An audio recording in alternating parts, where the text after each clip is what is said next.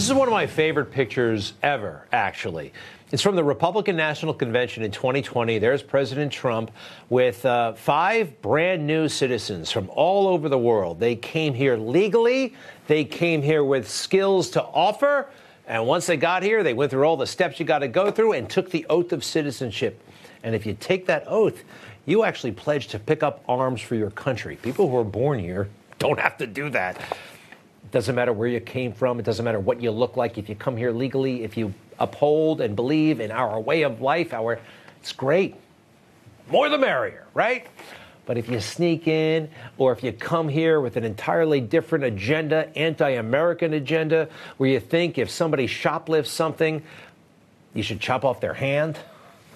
I mean, we're not even throwing them in jail. I don't want to see anybody's hand chopped off. There has to be a happy median. But talking about Sharia law, there are folks around the world who believe in that stuff, and it's spreading like wildfire. I want to show you this man. His name is Geert Wilders. He's a Dutch parliament member, and a few years ago he was in New York City, and he gave a speech. Now, the speech has been turned into a text. It was actually closed to cameras, but somebody wrote up a transcript.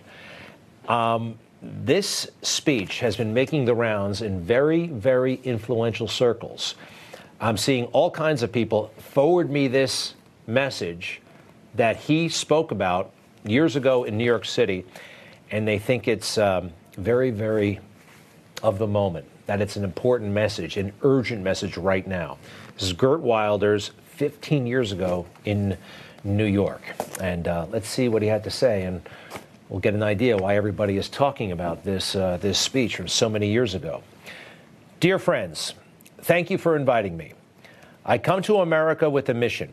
All is not well in the old world. There is a tremendous danger looming, and it is very difficult to be optimistic. We might be in the final stages of the Islamization of Europe. This not only is a clear and present danger to the future of Europe itself, it is a threat to America and the sheer survival of the West. The United States as the last bastion of Western civilization facing an Islamic Europe. You have probably seen the landmarks in the countries of Europe. But in all these cities, sometimes a few blocks away from your tourist destination, there is another world.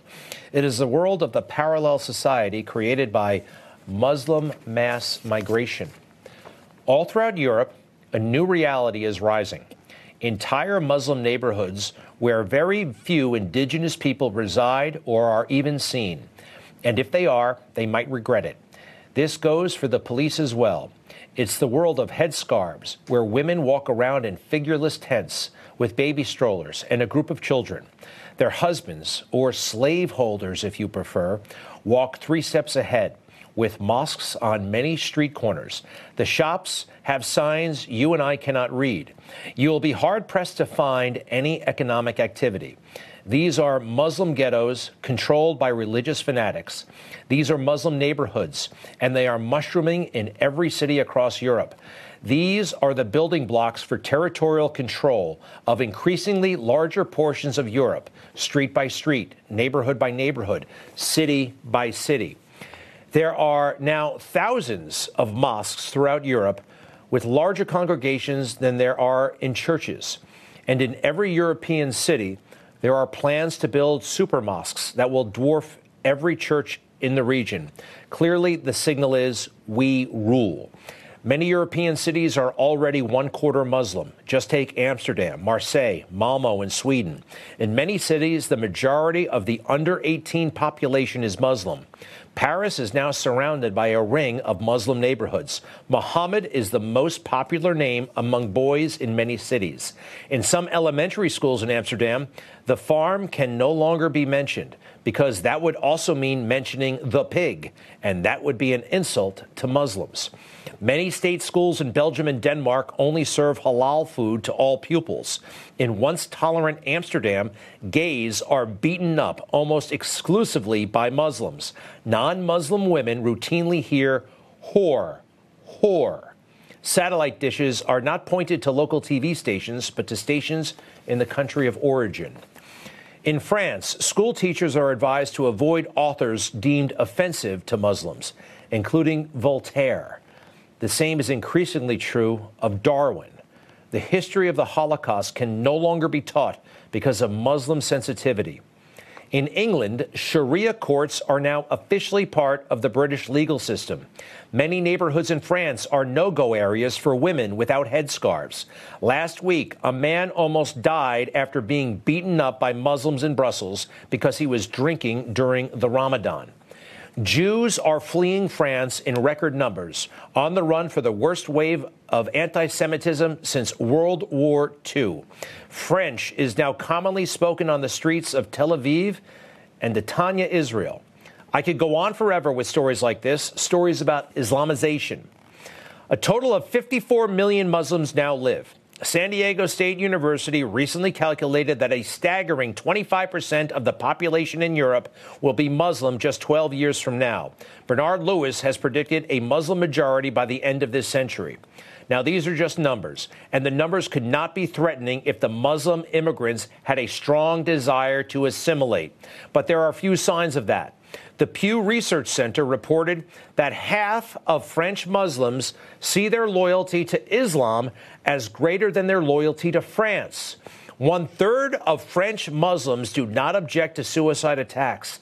The British Center for Social Cohesion reported that 1/3 of British Muslim students are in favor of a worldwide caliphate. Muslims demand what they call respect, and this is how we give them respect. We have Muslim official state holidays. The Christian Democratic Attorney General is willing to accept Sharia in the Netherlands if there is a Muslim majority. We have cabinet members with passports from Morocco and Turkey. Muslim demands are supported by unlawful behavior, ranging from petty crimes and random violence, for example, against ambulance workers and bus drivers, to small-scale riots. Paris has seen its uprising in the low-income suburbs. I call the perpetrators settlers, because that is what they are. They do not come to integrate into our societies. They come to integrate our society into their Dar al-Islam. Therefore, they are settlers. Now, much of this street violence I mentioned is directly, exclusively against non-Muslims, forcing many native people to leave their neighborhoods, their cities, their countries. Moreover, Muslims are now a swing vote not to be ignored. The second thing you need to know is the importance of Muhammad the Prophet. His behavior is an example to all Muslims and cannot be criticized. Now, if Muhammad had been a man of peace, let us say like Gandhi and Mother Teresa wrapped in one, there would be no problem. But Muhammad was a warlord, a mass murderer, a pedophile, and had several marriages at the same time. Islamic tradition tells us how he fought in battles, how he had his enemies murdered, and even had prisoners of war executed. Muhammad himself slaughtered the Jewish tribe of Banu Qurayza. Sorry if I got that wrong. If it is good for Islam, it is good. If it is bad for Islam, it is bad. Let no one fool you about Islam being a religion. Sure, it has a God and a hereafter and 72 virgins. But in its essence, Islam is a political ideology. It is a system that lays down detailed rules for society and the life of every person. Islam wants to dictate every aspect of life. Islam means submission. Islam is not compatible with freedom and democracy because what it strives for is Sharia. If you want to compare Islam to anything, compare it to communism or National Socialism. These are all totalitarian ideologies. Now you know why Winston Churchill called Islam the most retrograde force in the world and why he compared Mein Kampf to the Quran. The public has wholeheartedly accepted the Palestinian narrative and sees Israel as the aggressor. I have lived in this country and visited it dozens of times. I support Israel. First, because it is the Jewish homeland after 2,000 years of exile, up to and including Auschwitz. Second, because it is a democracy. And third, because Israel is our first line of defense. This tiny country is situated on the fault line of jihad, frustrating Islam's territorial advance. Israel is facing the front lines of jihad. like Kashmir, Kosovo, the Philippines, southern Thailand, Darfur in Sudan, Lebanon, and in Indonesia. Israel simply in the way, the same way West Berlin was during the Cold War. The war against Israel is not a war against Israel. It is a war against the West. It is jihad. Israel is simply receiving the blows that are meant for us. If there would have been no Israel, Islamic imperialism would have found other venues to release its energy and its desire for conquest.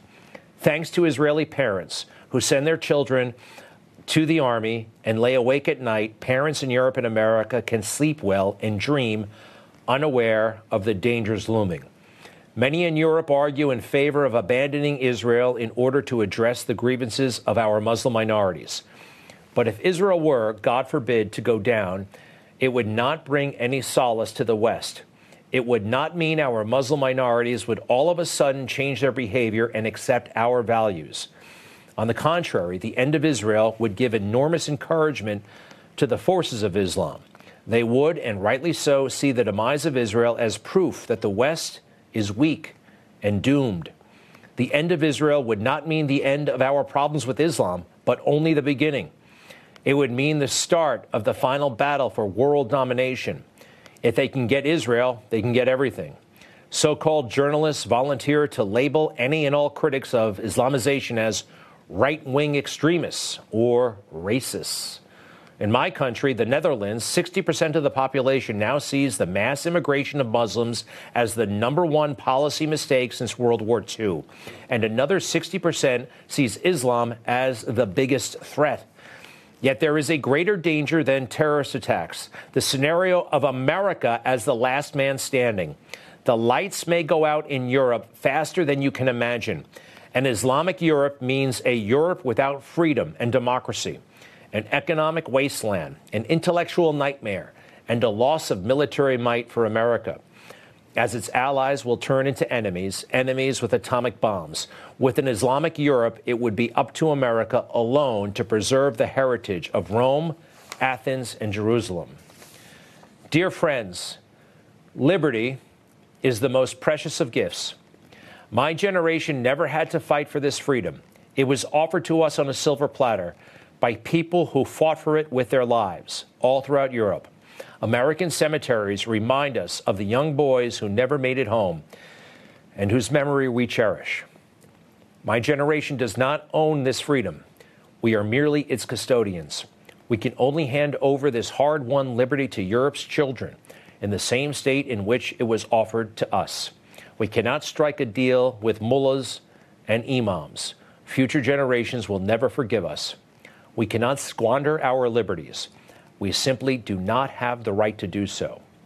We have to take the necessary action now to stop this Islamic stupidity from destroying the free world that we know. And then the person who forwarded this message, this email, urges it to be sent to everyone you know because it is so very, very important.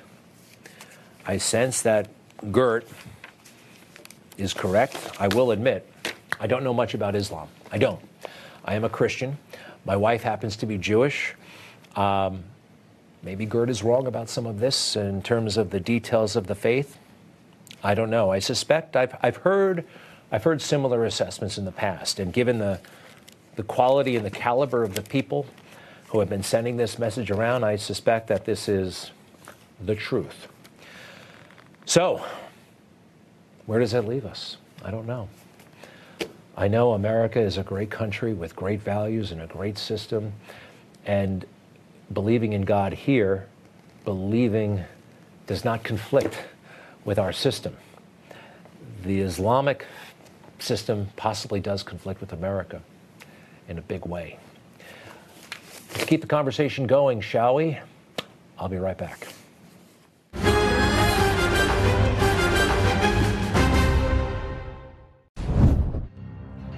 All right, we got a war raging over there between Israel and Hamas. Go Israel, by the way.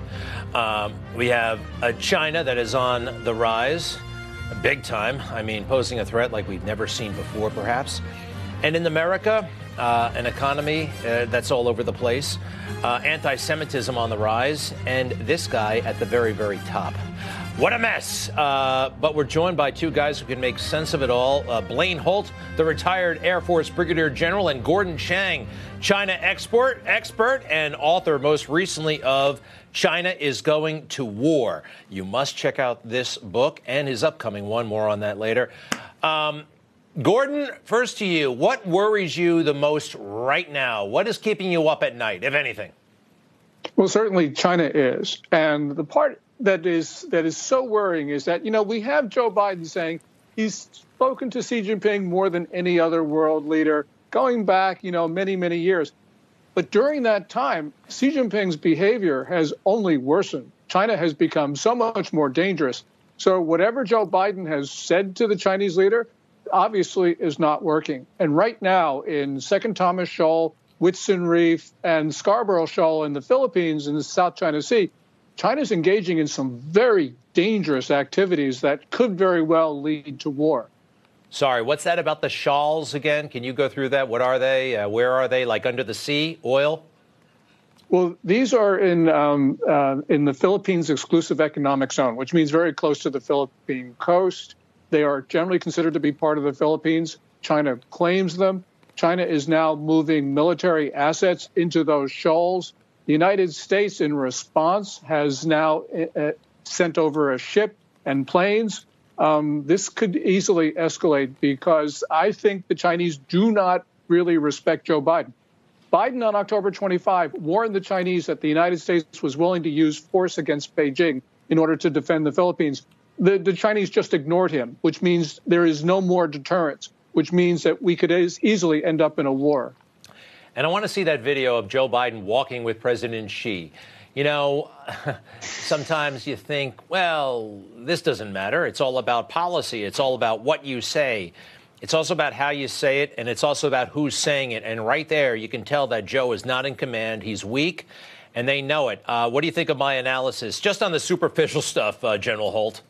I think you're absolutely correct. But let's go to the halls of Congress right now, where they're deliberating over Comer's stunning evidence of the work that the Biden family has done with CEFC and their Chinese interests. That in no way puts a president into a position of strength when you have to show up at an APEC summit and tell these guys that you're not going to be belligerent around the world, that we are going to de-escalate against Taiwan. And no, we're not going to bail out your economy for these very unwise decisions you've made at home as you ravage the world with your Belt and Road Initiative. We have not checked Chinese power, and the Biden family has probably some reasons why that's so. Many of those reasons are coming out in the Congress as we speak. Yeah, I mean, we have this. We have categorical evidence that money went from China to this company, a holding company called the Wasco.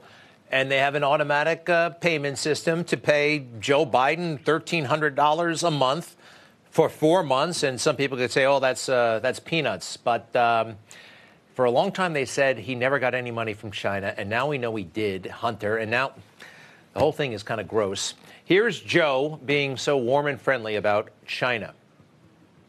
China's a great nation, and we should hope for the continued expansion. China is not our enemy.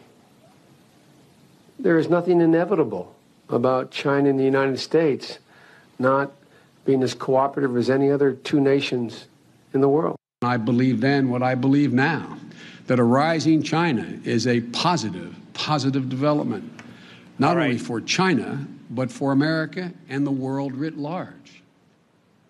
And it goes on like this. We've got hours of tape of him saying nice things. Gordon, forget for a moment that he's probably compromised. Let's pretend he's never been to China. He had no children, never got any money, never saw any money, never wanted any money.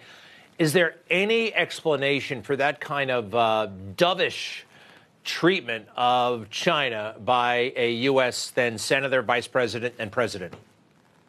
Well, certainly not now. And when Joe Biden was running for president, it was very clear that he was saying China is not our adversary, not an enemy. They're not even competition. And those words, I think, show a attitude which basically Biden doesn't understand the maliciousness of the Chinese regime.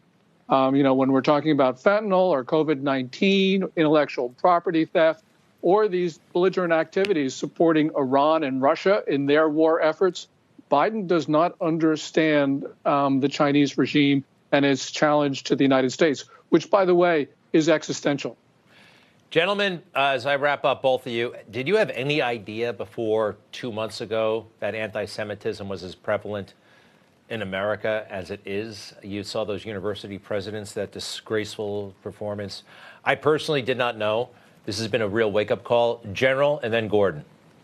Yeah, I underestimated it. We've been watching anti-Semitism rise, but in no way did I understand the scale and the scope that this propaganda has been wrought in our schools from very early ages on, and now we see what comes. Gordon? Yeah, like General Holt, I certainly underestimated it. And this shows you the rot in the American system, that the left has actually taken over education here at all levels, and that's really the result of just us forgetting, what's been going on in our schools as the left has taken them over.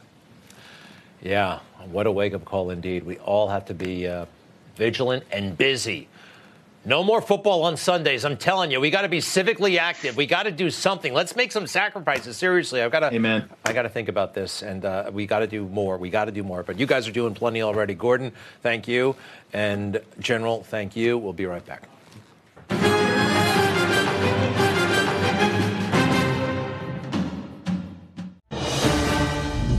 The countdown to Christmas is on, and the holiday season, we know, isn't always the most wonderful time of the year for everyone, right? Many people suffer sadness and even depression during the holidays for a variety of reasons. If that's you, and you have no one to turn to, no support system, maybe that's part of why you're not so happy, consider BetterHelp.com. It's convenient and private. They will match you with a licensed therapist specifically for you. Maybe you've considered therapy, maybe you haven't, but I encourage you to check it out. BetterHelp.com/Newsmax. The great people at BetterHelp have helped more than 4 million people just like you. And right now, listeners of this podcast can save 10% on your first month. So check it out. BetterHelp.com/Newsmax. That's BetterHelp, HELP.com/Newsmax. Mayor Pete. Now he's Secretary Pete. I got to hand it to him. He's one smooth operator.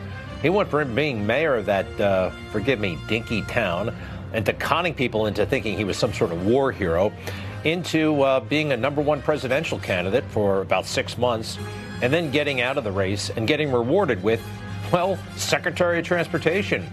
Good for him, bad for the American people. Now, he got this job because he's gay.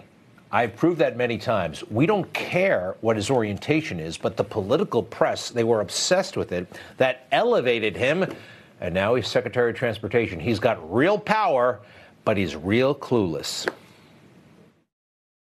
I'm still surprised that some people were surprised when I pointed to the fact that if a highway was built for the purpose of dividing a white and a black neighborhood, or if an underpass was constructed such that a bus carrying mostly black and Puerto Rican kids to a beach, or there would have been, in New York was designed too low for it to pass by, that obviously reflects racism that went into those design choices. Obviously, it's racism. What else could it be? May I see the racist bridge? This is a racist bridge, according to Mayor Pete. Now, I know where he got this from, all right? He got it from a book called The Power Broker. It's about 1,000 pages long. It's actually a very good book, but like most books, there are some mistakes. And the mistakes in this book are now affecting policy. And every fake news reporter loves to pretend that they read this book. When they show up on the fake news, there it is. Any Democrat congressman or any, let's see, where's his copy, right? There's The Power Broker. If you're a Democrat, they love to say they read The Power Broker. Most of the time, they haven't read it. I actually did make my way through the entire book. It's good. At times, it's great, but it's not perfect. And yeah, there's this whole theme that somehow architecture created by Robert Moses who was a very prominent civil engineer and urban planner, is racist. It is nonsense. I'll get to the nonsense part in a moment, but first, here are politicians running with this bogus theory. It's an opportunity for Democrats to spend big money. Every New Yorker knows the highway is congested, noisy, and dirty. Exhaust spiking asthma rates. The call to cap the Cross Bronx is getting louder. This video for a similar proposal in Los Angeles gives you an idea of the possibilities. Decking would cover the sunken roadway to create green space on top, reconnecting communities cut by the highway. Special vents would scrub exhaust from vehicles on the covered road. Senator Schumer now prioritizing the project as New York seeks funds from the just passed bipartisan infrastructure framework. One of the criteria is that goes to the top of the list is undoing environmental injustice. Environmental injustice. Check it out. Does that look like an environmentally unjust or unjust roadway? Huh? You know, I took this roadway every day, actually, for 2 years on my way to college. And it's just a highway. It's just a road. And we got a picture of the most expensive zip code in the country, one of them, Stamford, Connecticut. Same thing, same highway, just a road. But still, you saw they're going to put a roof over that thing. They're going to put a roof over it. The mastermind of the Cross Bronx was once the most powerful unelected official in the Empire State. Robert Moses. The legacy of Robert Moses. We continue to be haunted by the ghost of Robert Moses. Speaker after speaker piled on Robert Moses for environmental racism, though the Cross Bronx mostly displaced Jewish, Italian, and Irish residents. I think what matters is not where the Cross Bronx began, but where it ends, what became of it. Congressman Torres says it became a burden for black and brown New Yorkers. How can he tell? It's an interstate highway. What is he talking about? It hurt Italians and Irish at first, but somehow in the end, look, it goes back to this book, which people pretend they understand, but they really don't. And people are not strong enough or knowledgeable enough to point out the flaws in this book. Remember, everybody in the Democrat world loves to say they read this book and they understand it. They actually don't. Now, I want to show you one of those racist bridges today. This is what it looks like. And you could say, well, yeah, I guess a bus would have trouble going through it. It was built originally, most of these bridges, back in the late 20s, early 30s. Let me see what it looked like back then. Very bucolic, very nice. Okay, remember, these bridges are on the outside of New York City. Buttigieg thinks they're low to keep black kids from going to the beach. Well, in 1930 in New York City, the population was just 4.7% black. There was a higher percentage of black residents and Puerto Rican residents in the state of Maine than in New York City. Kind of debunks that whole book that Pete Buttigieg and the fake news loves to say they read. Now, we're still dealing with this nonsense. Billions of dollars are going to be spent eradicating racism. And it's actually going to make a lot of kids sad. Can I show you something? Monkey art stayed in a Harlem park for decades. It's finally gone, and they say that's a good thing. Can I see the monkey that is gone? Here is the monkey that they say is racist. You can kind of make him out. Yeah, that's a monkey. That's a monkey. And what's the problem here? Let's go through what the New York Times reported earlier this month. At first glance, the metal trellis adorning a public bathroom in a playground in Riverside Park may have appeared innocuous. Yeah, you're right. Next, please. But there were troubling details. The monkeys were black.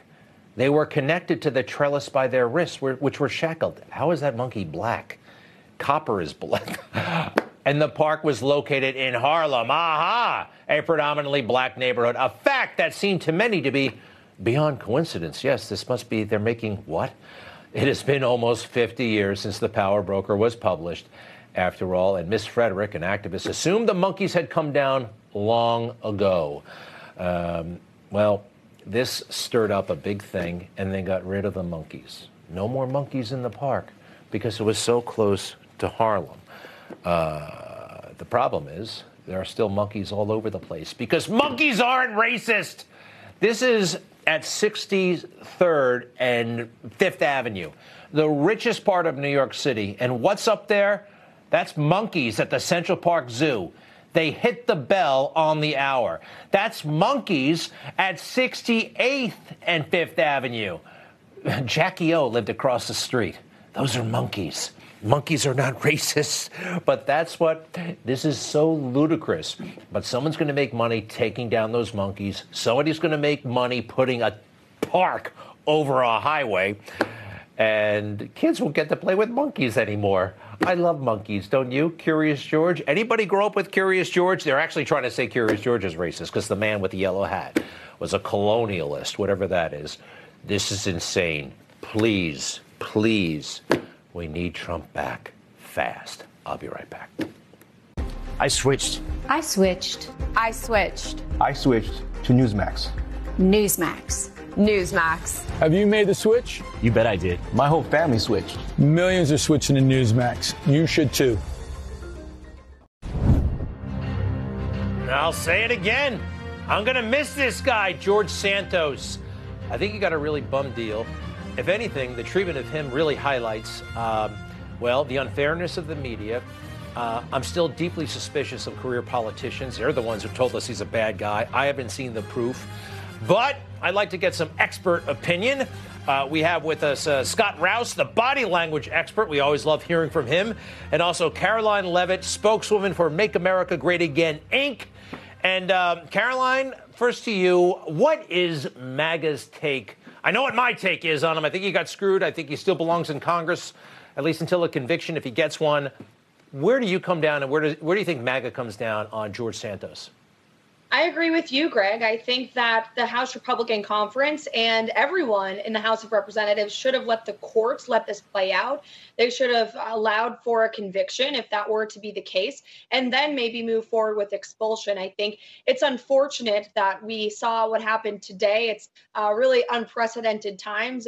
And once again, unfortunately, the House Republican Conference couldn't stick together while you have Democrats allowing Senator Mendez to have gold bars from Egypt in his closet at home. He's still getting classified intel briefings. And you also have Jamal Bowman, right? They never voted to expel him after he pulled the fire alarm on the Capitol. So it's unfortunate to see that we're spending time focusing on George Santos and all the money that he spent. We should be focusing on all the money that the Biden spent and laundered to Joe Biden himself when he was vice president. We're all over that, but it's still an intriguing episode. This guy is... Women are totally fascinated by him, at least around in my world. Do me a favor, Scott, watch this. It's from earlier this week on Tuesday, George Santos speaking. Okay. Do you know what's a good use of all of our time? Is fixing the massive inflation in this country, is fixing the issues we have in our border. I went to San Diego last week. It is terrible, terrible. That's what we should be putting our energy on, not on censuring one another, expelling one another, witch hunts against the political class. Nobody cares. If this building, if this city put the effort to fixing our country the same way that they put on expelling me, we'd be in a better place. Scott Rouse, I totally agree with him. Some people say he's crazy. I do not pick up crazy. I just don't. But what are you seeing when he speaks? Somebody who looks pretty worried. We're seeing a lot of stress on him. When you see the eyebrows up like that, we refer to that as request for approval. That's something you'll see when someone's trying to get their point across. We see a lot of gesturing with his head. We see a few of these, what we call illustrators, when your hand comes up and you're making points with your hand because you're emphasizing specific words and phrases. So that's normal for somebody who's a little bit heated as he is right there. So, and people will say, oh, you may look crazy, but I think he's a little PO'd right there. So that lets you know what's happening. All right, good. All right. That's a normal kind of showing of stress. Pete Buttigieg. All right, this guy is not stressed out. This guy has been taking it easy. I think we have some video of him. Or actually, let's just listen to him doing what he loves doing the most, being on MSNBC. We're about the bread and butter of governing. We're not about the chaos. We're not about the drama. We're not about the partisan politics. We're about getting stuff done. All right. I think, Karoline, that he should be the star of Donald Trump's campaign because he exemplifies so much of what is wrong with the Biden administration. But please, where does MAGA come down on him?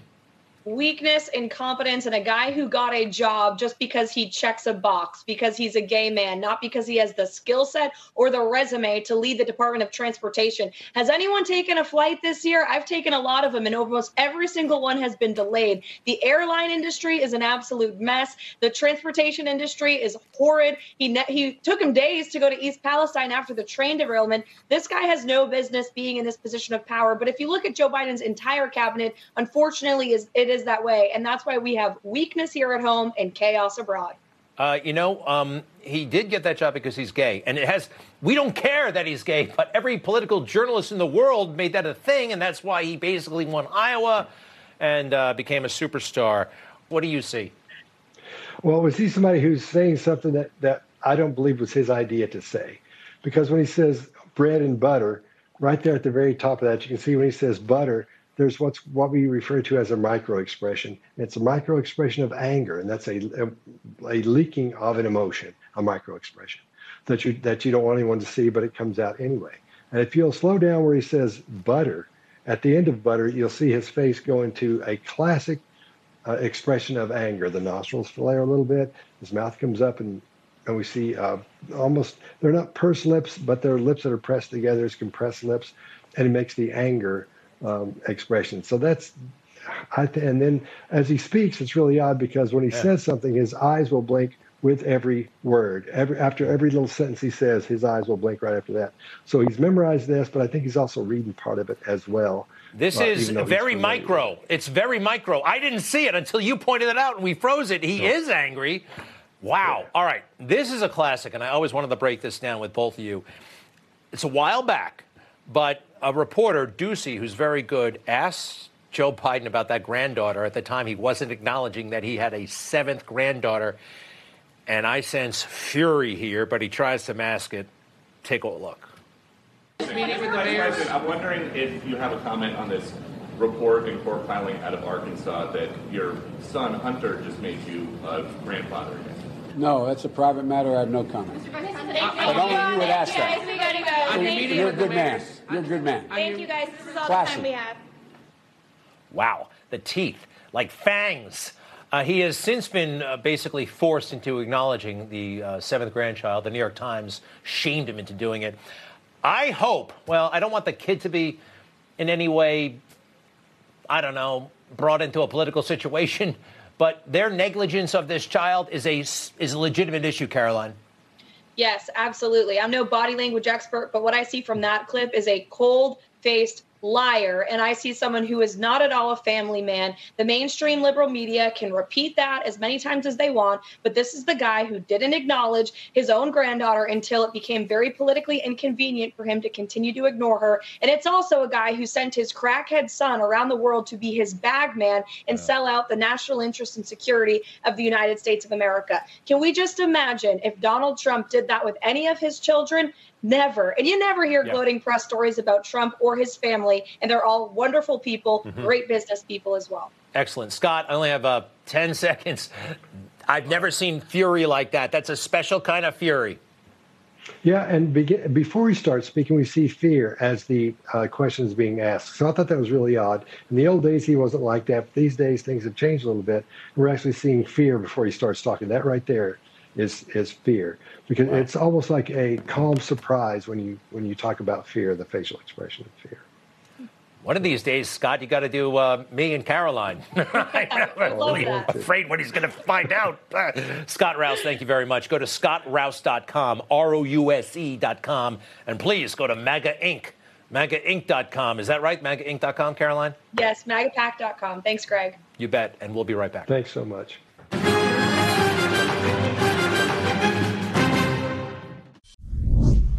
There's polling by the Associated Press that shows that almost 70% of Americans, including 40% of Democrats, believe that you acted either illegally or unethically in regards to your family's business interests. Can you explain to the Americans, amid this impeachment inquiry, why you interacted with so many of your son and brother's foreign business associates? I'm not going to comment on that. I did not, and it was just a bunch of lies. You didn't interact with many of their business associates? I did not. There's lies. Wow. I'm not going to comment. Then he comments, I did not. Lies, lies, lies. These are not lies. Even from Democrats, we know that these are not lies.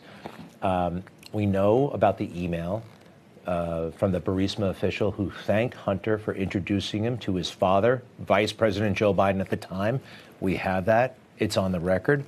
What else do we have? Yes, Devin Archer. Devin Archer said that Joe Biden routinely called in and, yes, engaged with Hunter's and Devin's business associates on speakerphone. And Dan Goldman, who's turning out to be one clown of a congressman, talks a bit too much. Even he confirms that Joe Biden was conferring, talking at least, with Hunter's business associates overseas. Confirm, you're saying that the speakerphone conversations, they don't seem concerning to you because there was no specifics about business, and it just seemed like it was clear that it was part of the daily conversations that Hunter Biden had with his father, and it was and sounded like most of the time now President Biden didn't even know who the people he was at dinner. He was just asked to say hello. And he would, talk about the way he described it several times. They asked over and over and over. He described what the weather was. The whole point for Hunter was, I can get my dad on the phone. Watch. Hey, Joe Biden, is this Democrat congressman a liar too? Huh? Busted again. We'll be right back.